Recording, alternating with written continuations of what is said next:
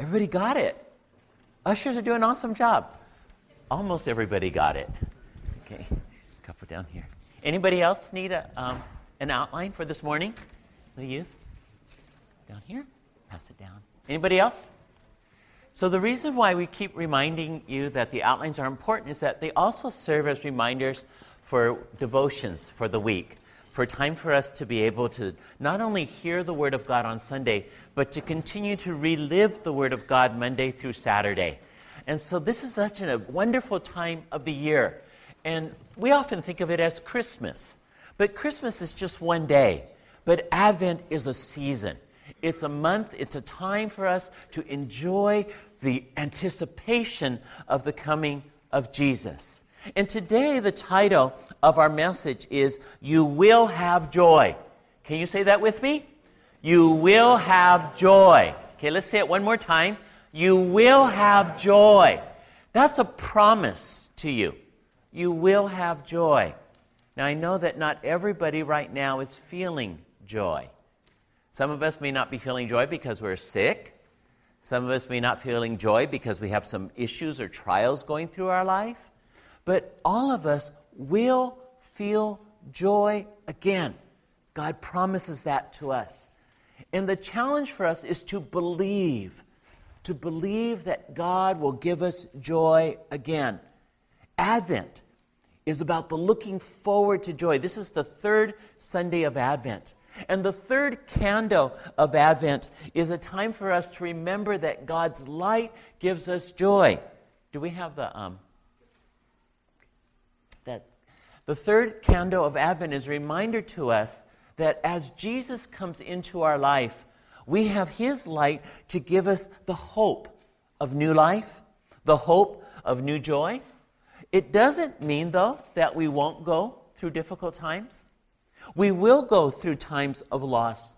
We will go through times that take away seemingly our joy. But the promise of God is that we, even in the midst of trials, can have joy.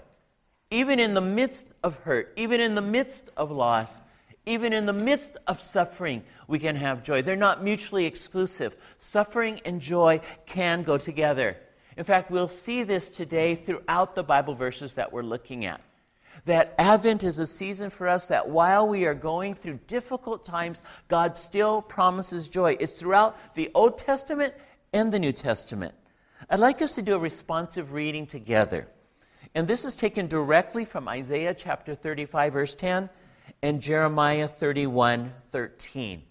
But as we're reading it, pay attention to the words that are the words of sorrow or mourning, but also pay attention to the words of rejoicing or of joy. And I'll read the first verse, and then you'll read the italicized ones afterwards until we get to the end. Let's read together, and I'll begin. Those who have been ransomed by the Lord will return. They will enter Jerusalem singing, crowned with everlasting joy. Sorrow and mourning will disappear, and they will be filled with joy and gladness. The young women will dance for joy, and the men, old and young, will join in the celebration. I will turn their mourning into joy. I will comfort them and exchange their sorrows for rejoicing. Now just look at these verses again. Notice that there is sorrow and mourning. There is sorrow and mourning. But there is also everlasting joy. The sorrow and mourning, it's going to disappear someday. And then it'll be replaced with joy and gladness, even dancing. And then our mourning will turn into joy. And not only will we have sorrow, but we will have comfort. And our comfort will be also an exchange for the pain, resulting in joy.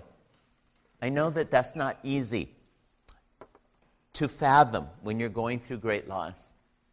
I know it's not easy to believe that if you're having a hard time in marriage right now, that someday you'll have joy. I know it's not easy that if your job seems to be disintegrating, that maybe it'll be resurrected and you'll have joy. I know that if you've lost lots of money and it seems like everything you invested in is going backwards, it's not easy to have joy. I know that if you are seeking something in life and you've been looking for it all along and it seems like it's gone or it'll never come, that it's not easy to have joy. But it's so important for us to believe that we will have joy. To believe that God will give us joy. Some of us have gone through this past year, or certainly over the past years, severe suffering. But God promises us that even in severe suffering, we can have joy, but we must believe. We must believe. God promises to give it, but like any gift, it must be received. Turn with me, please, in your Bible to 1 Thessalonians chapter 1, verse 6. 1 Thessalonians chapter 1, verse 6. And that's in the New Testament. It's sort of right in the middle of the New Testament. I'll let you find that. And as we are using our real Bibles, we are learning to find within the pages the Word of God. It allows for us to write in them, so if you want to keep that Bible, you can write in it. If you have your own Bible, I encourage you to circle this verse, 1 Thessalonians chapter 1, verse 6. I'm going to be reading from the New International Version, and the New International Version was recently updated, but I'm reading from the original version, so you'll notice the words may be just a little different than yours, but pretty similar. 1 Thessalonians 1, verse 6. You will become imitators of us and of the Lord, says the Apostle Paul, in spite of severe suffering. In spite of severe suffering, you welcome the message with joy given by the Holy Spirit. So important for us to see this right away. That Paul is teaching us and that God's Word is teaching us that even in the midst of severe suffering, we can welcome joy. It's not easy, but it comes in the message of God's Word. It comes in the messenger of the Holy Spirit. And God would have us to believe that because His Word is true and because He is true and because He promises that someday you will have joy, that you will have joy. But it won't come by our own efforts. It won't come by our own struggling to get it. It won't come by our own will. It'll come by His own power and by the Holy Spirit. Turn with me, please, to John chapter 16. The Gospel of John, Matthew, Mark, Luke, John. In John chapter 16, verse 19. It's in the middle of verse 19. I'll begin with the quote as Jesus begins to speak. And He says there, in a little while, you will see me no more. And then after a little while, you will see me. I tell you the truth, you will weep and mourn while the world rejoices. You will grieve, but your grief will be turned to joy. Jesus is speaking to His disciples here right before He is about to be crucified, right before He is to be arrested and taken away from them. He will die, He will be put into a tomb, and they won't see Him, and they will weep, and they will mourn, and they will grieve. But Jesus says they will see Him again. They don't know that right now, but they will. And when they do, their grief will be turned to joy. These are the promises of God that we will have joy. And so, as we understand this promise, and as we go into the Word of God today, and as we follow the outlines from the book about living the Christian year and the devotions that are there, we see that as we come to God, we approach Him. We approach God. And we approach God by presenting ourselves to Him. We present ourselves humbly and reverently. I've been working over the last 6 to 9 months a devotional called Following Jesus. And in it, before I begin my devotions, the writer tells me to stand up and just bow. And just bow as if I'm bowing before Jesus. To remind myself to be reverent and to be humble. And so we bow our heads, or we may bow upon our knees. But when we do it, we're doing it because we want to present ourselves to God rightfully. We want to do it humbly. But we also want to do it with faith. We do it secure, knowing that he receives us, knowing that when we bow, he doesn't hit us over the head, knowing that when we bow, he puts his hand down to lift us back up because he's forgiven us. And we remember his grace and we remember his love. And so that we can invite God's presence into our lives. We can ask God for what we want. There's a psalm, Psalm 186, that in the first 4 verses tells us how we can ask God for joy. How we can ask God for joy, even though we ourselves know we may not necessarily deserve it, or our circumstances seem so heavy that we'll never get it. But in Psalm 86, would you turn there, please? Verses 1 through 4, and I'll read it, and you can follow. Psalm 86, 1 through 4.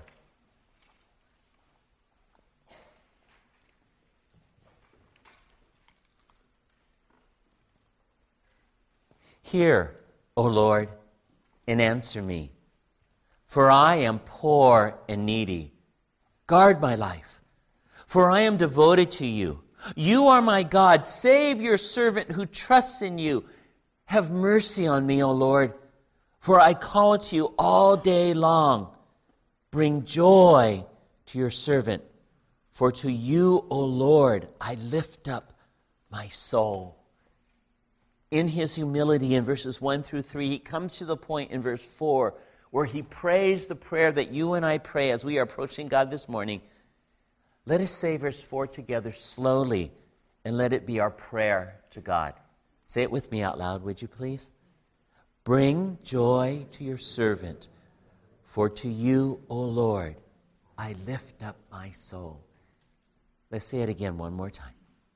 Bring joy to your servant, for to you, O Lord, I lift up my soul.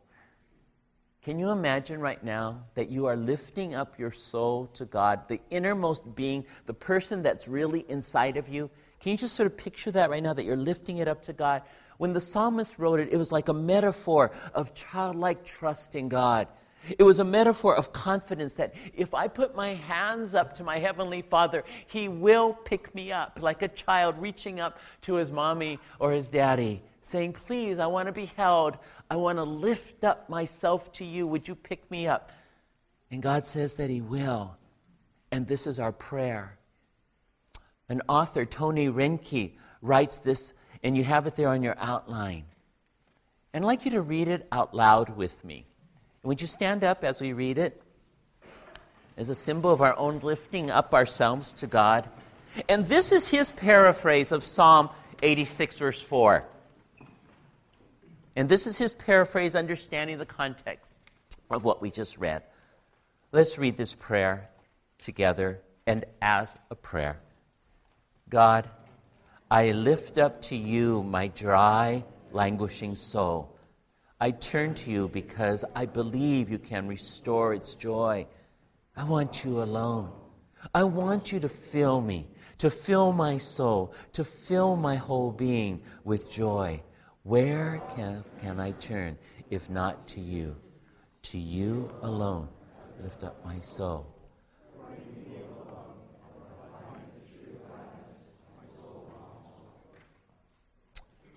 My soul longs for God. Please be seated.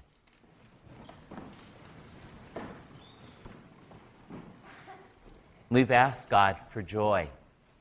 We've prayed and we understand that in any context of our lives, He promises to give it to us. And so now we want to listen to God and to hear what He says to us. And Al read to us our main passage for today, which is Psalm 126. And the first thing that we want to see in Psalm 126, the first 3 verses teach us that joy comes to us as we remember. Joy comes to us as we remember God's past victories. I want to read verses 1 through 3 in Psalm 126, and you can follow along. When the Lord brought back the captives to Zion, we were like men who dreamed. Our mouths were filled with laughter, our tongues with songs of joy. Then it was said among the nations, the Lord has done great things for them. The Lord has done great things for us, and we are filled with joy. The psalmist is looking back to a time when the people of Israel were outside of Zion. They were outside of Jerusalem. They were outside of Israel. They'd been taken away from their homeland. Their land had been ransacked. They had been defeated by the enemy. But then God returned them to Zion. He returned them to Jerusalem. He returned them to their homes. And they remember that in that time when God did that, they had joy. They remembered that their mouths were filled with laughter. They remembered that their tongues had songs of joy, just as we sang. Joy to the world, joyful, joyful, we adore thee. God of glory, God of love. And they remembered all of those things. They remembered the great things God has done for them in all of our lives. God has done great things for us. There's not a one of us here who doesn't have a memory of the past, and probably uncountable memories if you were to think of them, that there was once joy in your life, that God did bring something good into your life, that He answered a prayer, that He did a miracle, that He did great things, and you experienced it, and you felt it, and you can remember it if you choose to. That God has done great things for us. And as we remember His past victories, we remember that we once had joy, and we can relive that again. It can stoke the fire of joy. Remembrance can be like kindling to joy in our hearts. It's not something that was past and forgotten. It's something that was past and continues on, even until today, that we remember all that God has given for us. So we begin by having joy as we remember God's past victories, but then we also can have joy as we anticipate God's future restoration. Verse 4 of Psalm 126. Restore our fortunes, O Lord, like streams in the Negev. Restore our fortunes, O Lord, like streams in the Negev. The Negev is a desert in the southern part of Israel. It's from about where the Dead Sea is all the way to the south of Israel. And it's this humongous desert. It's just a wasteland. And it is all brown. There are mountains. But then there are huge valleys, like Death Valley in our own state, where there is nothing but sand and maybe a few cactus. It is hot. It is dry. And what the writer of the psalm is telling us here in verse 4 of 126 is that there are times like that in our lives. And maybe that's where you are right now. Externally, you are in a place where you are in a desert. It's dry. You can almost feel it in your mouth. It's dry. Your heart feels empty. The heat is almost unbearable. And you wonder, how can you make it? But the psalmist says, I anticipate God to still bring me joy. I anticipate that God will restore my fortunes like streams in the Negev. Every now and then, a cloud might still go over the desert, and rain would fall upon the mountains outside of the desert. And the rain would fall at the top of the mountains, and if it was a thunderstorm, it would begin to go down like a flash flood, and it would work its way to the valley. And what the author is saying there in verse 4 is that he looks to the mountains, he looks to the hills, he looks to see that there are storm clouds over there where rain and the water that he so desperately needs is falling. And he anticipates it coming down into the valley where he is or where she is, and says, I believe that God will bring water back to my soul. I believe that God's going to bring water back to my circumstances. I believe that God's going to bring refreshment even externally to me, even though life right now is so very difficult. We have to choose to believe this, as the psalmist does, to anticipate God's future restoration even in our external circumstances. But as we go into verse 5 and 6, I want us to really dig in deeper here, because I believe that this is where we live right now. This is where it's really practical. Because joy comes to us not just as we remember God's past victory. Joy comes to us not just as we anticipate restoration, but joy also comes to us in the present, as we sow seeds, as we believe that God is going to work in our lives. We need to learn that even though we cry, there will be laughter. Just think about it. When we came into the world, we cried a whole lot, and a lot quite long before we ever laughed. A child cries before they learn to smile. And the same is true for you and for me. A lot of times we have to go through long seasons of crying before the laughter will come. And those are the seasons where we have to learn to sow. And the psalmist here teaches us how we can sow in the present times and what it is that we will sow. And it's not always pleasant, but it will have a wonderful result of joy.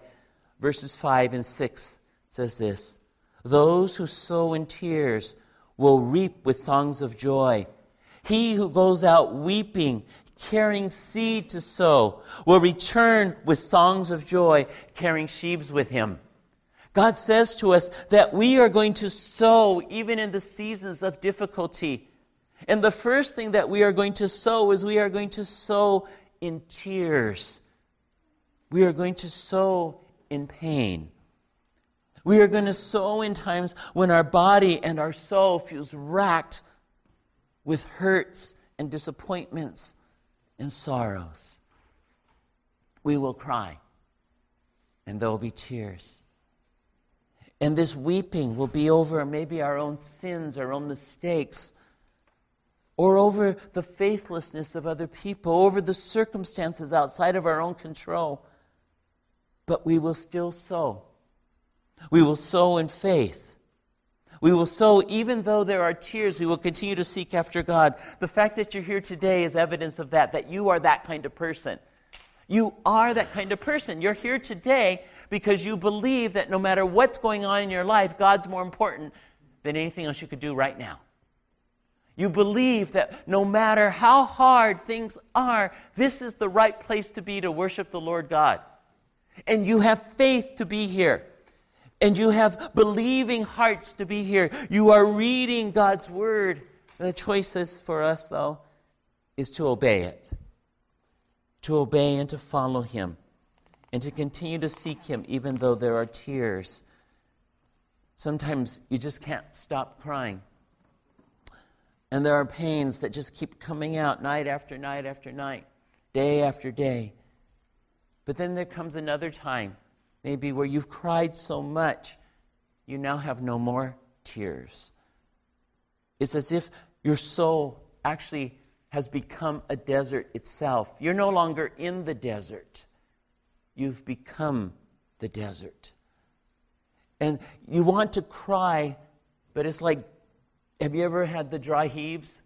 Where you feel like you've just got to get something out, but you can't, and it hurts even more. And there's something I think that's even more painful than that, is that's when you want to cry, but you've cried so much you don't even have any more tears. And it feels like your tear ducts are just like a dry riverbed where it ought to have water, but there's nothing else. And the psalmist tells us that there is a season of dryness that goes from the outside to the inside. And there's a dryness that hits us when we are so weary of the scorching heat. And we fall to our knees and we say, God, help me. Help me in the midst of this desert that's within me. Isaiah, 700 years before Jesus, has been called the prophet of Advent. He's the one who tells us that Jesus is coming. Turn with me, please, to Isaiah chapter 35. Isaiah chapter 35. So if you have your Bibles, the middle of the Bible will be Psalm. So you want to go past Psalm and get past the poetry literature and then past the Song of Solomon. And then you'll hit Isaiah. Isaiah chapter 35. I'm going to read verses 1 through 7. Isaiah 35, 1 through 7. The desert and the parched land will be glad. The wilderness will rejoice and blossom. Like the crocus, it will burst into bloom. It will rejoice greatly and shout for joy. The glory of Lebanon will be given to it. The splendor of Carmel and Sharon. They will see the glory of the Lord, the splendor of our God. Strengthen the feeble hands. Steady the knees that give way. Say to those with fearful hearts, be strong, do not fear. Your God will come. He will come with vengeance, with divine retribution. He will come to save you. Then will the eyes of the blind be opened and the ears of the deaf unstopped. Then will the lame leap like a deer, and the mute tongue shout for joy. Water will gush forth in the wilderness, and streams in the desert. The burning sand will become a pool, the thirsty ground bubbling springs. God wants us to know that deep within the soil of the sand, underneath the desert, there are bubbling springs. And even though there is dryness in our lives, God has given to us the hope and the picture of flowers growing in the desert, of bubbling brooks, of water gushing forth, that God will give us strength renewed and our fears will be overcome, that God will bring divine retribution to those who have hurt us. We leave it into the hands of God. We pray that they might turn and repent, but if they don't, God will take care of them. But for us now, we turn ourselves to Him and we trust in Him. And God says, someday you will see my splendor. Someday you will see my glory. And that though life is dry within you, even if you're in a scorching place, coolness will come. Water will gush forth. It will happen. It seems like we keep going down from tears to barrenness. Can we go down anymore? And I think it's important for us to know that, yes, there's even still another place in our lives where there can be hurt. Because just as the desert itself is barren, so is our souls at times barren. That there is a barrenness when hope of new life seems long gone. There's a barrenness within us where it seems like no more can life come out of us. We have an Advent story in Luke chapter 1. It's the story of Jesus' cousin, of John, who was going to be born. He was born 6 months before Jesus. He was in his mother Elizabeth when Mary heard that she was going to be pregnant with Jesus. Mary went to go visit Elizabeth after she heard that she was pregnant from the Holy Spirit. And we read this story of how Elizabeth was able to conceive even in her old age, not miraculously by the Holy Spirit, but miraculously still because she and her husband were very elderly and beyond the years of childbearing. And so we read this Advent story in Luke chapter 1, verses 5 through 15. And I'll read it and please follow. In the time of Herod, king of Judea, there was a priest named Zechariah who belonged to the priestly division of Abijah. His wife Elizabeth was also a descendant of Aaron. Both of them were upright in the sight of God, observing all of the Lord's regulations and commandments blamelessly. But they had no children because Elizabeth was barren, and they were both well along in years. Once, when Zechariah's division was on duty, and he was serving as priest before God, he was chosen by Lot, according to the custom of the priesthood, to go into the temple of the Lord and burn incense. And when the time for the burning of incense came, all the assembled worshipers were praying outside. Then an angel of the Lord appeared to him, standing at the right side of the altar of incense. When Zechariah saw him, he was startled and was gripped with fear. But the angel said to him, "Do not be afraid, Zechariah. Your prayer has been heard. Your wife Elizabeth will bear you a son, and you are to give him the name John. He will be a joy and a delight to you, and many will rejoice because of his birth, for he will be great in the sight of the Lord."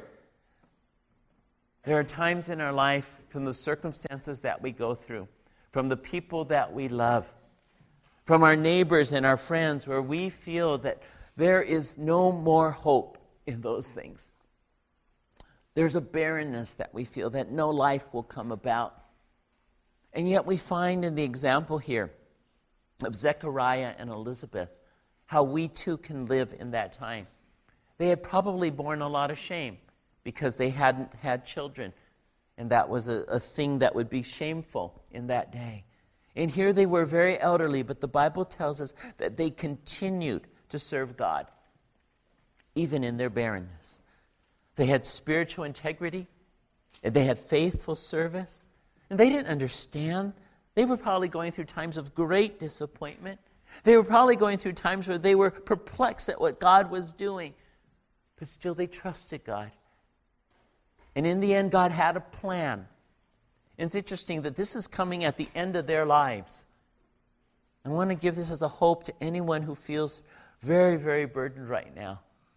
That if God would bring into the end of the life of the faithful ones of Elizabeth and Zechariah, so will He be faithful to you as you are faithful to Him. That God has given to each and every one of us a life to trust Him. And He promises joy. And He promises to bring us out of darkness into light. And Elizabeth, in her old age, conceived. And the Bible says that when she would have a son, as we see it there in verse 14, that he will be a joy to her. He will be a joy to his father. But not only to them, but to many. And many will rejoice because of his birth. We see in this a very important part of joy. And that is that joy is something that when God gives us, it is meant to be reflected upon the lives of others. That when God gives us the opportunity and we have joy, we give that to other people. In verse 57 and 58 of the same chapter of Luke, the Bible says that after the baby had come, this is what we read, when it was time for Elizabeth to have her baby, she gave birth to a son. Her neighbors and relatives heard that the Lord had shown her great mercy, and they shared her joy. Her neighbors and her relatives shared her great joy. This is the opportunity that you and I have this Advent season, is to help multiply joy in the lives of people who need it. To our neighbors and to our relatives. There are opportunities for us this coming Saturday. We can go down to Mexicali. We can go down and we can share joy. I know it's early. I mean, you got to get up. You got to be there by 6 a.m. at Starbucks. But that's good news. You get coffee. And then you get a drive for 3 hours, and that doesn't sound like a lot of fun either. And you got to crawl across the border to Mexico. And that doesn't sound like a lot of fun to some of us. But then you get there to the Salvation Army. And you see the children. And you see the living conditions around their neighborhood. You see the church building that looks like it's just going to fall over. And you see a dry, paveless playground. And then you begin to play with the children. You begin to work as you put together the supplies for their schoolwork. You get to bring out all the gifts and separate them. You get to take the school supplies and prepare them to give the children. You get to play with them. If you know Spanish, you get to talk to them. Even if you don't know Spanish, you can talk to them. And gradually your attitude begins to change. And you don't think about, gee, I had to give up some sleep last night. You don't think about, gee, I had to drive down here. You don't think about, gee, I'm having some problems. You think about them. And you realize not just how blessed you are, but how called you are to give, even in this time of your life. This is Elizabeth. And this is Zechariah. That's what they did. That even though they didn't have what they wanted, even though they didn't get what they had been waiting for all their lives, even though it seemed like barrenness had left them dry and they didn't have any more and it was just too late, they still gave. And God's inviting us to give. We have lots of opportunities for that in many different ways. I just found out this past weekend that the Toms right now are going to be our seed family going to Honduras again. So they're planning to go to Honduras with the same organization that we've all gone, those of us have gone before. Is it a Gospel Mission Outreach? And we're going to be going, or they're going to be going down at the end of July. So if you're interested in that, you can talk to the Toms, you can talk to me, you can talk to Pastor Jerry. about what that's like. And prepare to go in July, and you'll have the greatest week of your year. Al was saying that Mexicali is the best day of the year for him. And it can be for you as well. A couple of weeks ago, I got to serve with some people, and we were down at the warehouse there in Irvine to pack boxes for Operation Christmas Child. They were trying to pack 1 million boxes in that warehouse this year. They're expecting 10,000 volunteers to go into that warehouse right here to help pack those 1 million boxes. And I don't know if they're still available, but you can just look on the website. You can just go in and walk in, and they'll let you in, and you can help serve. There's so many ways to give. Through World Vision, as we've been encouraging you, through a Sabbath way of giving, that instead of just giving gifts to each other, we give gifts to each other by giving them to other people in their name. And you can buy a duck, you can buy a goat, you can buy a cow, you can help buy a well. There's so many things you can do. You can have classes for women to teach them how to take care of their children. You can have help to give medicine to those who don't have it.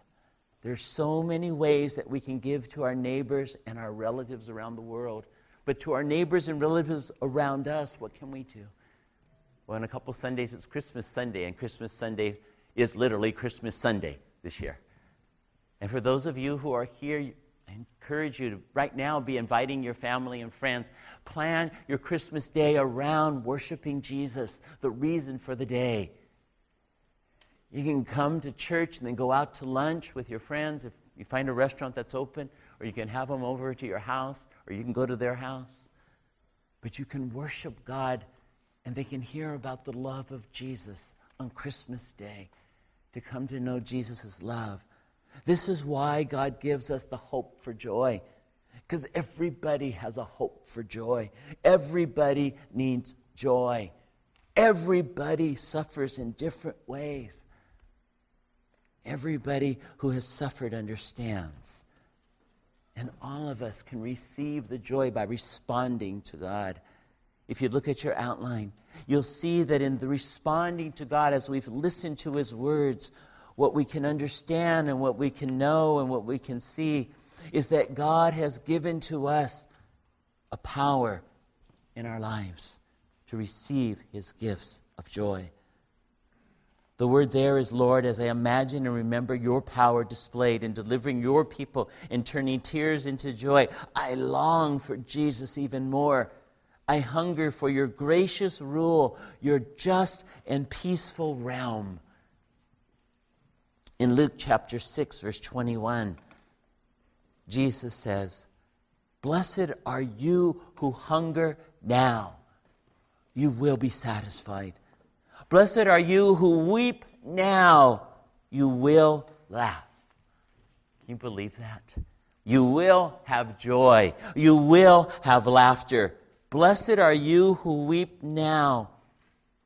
The blessing, and the word blessing also has the meaning of happiness to it, is that your blessing will be someday you will laugh again.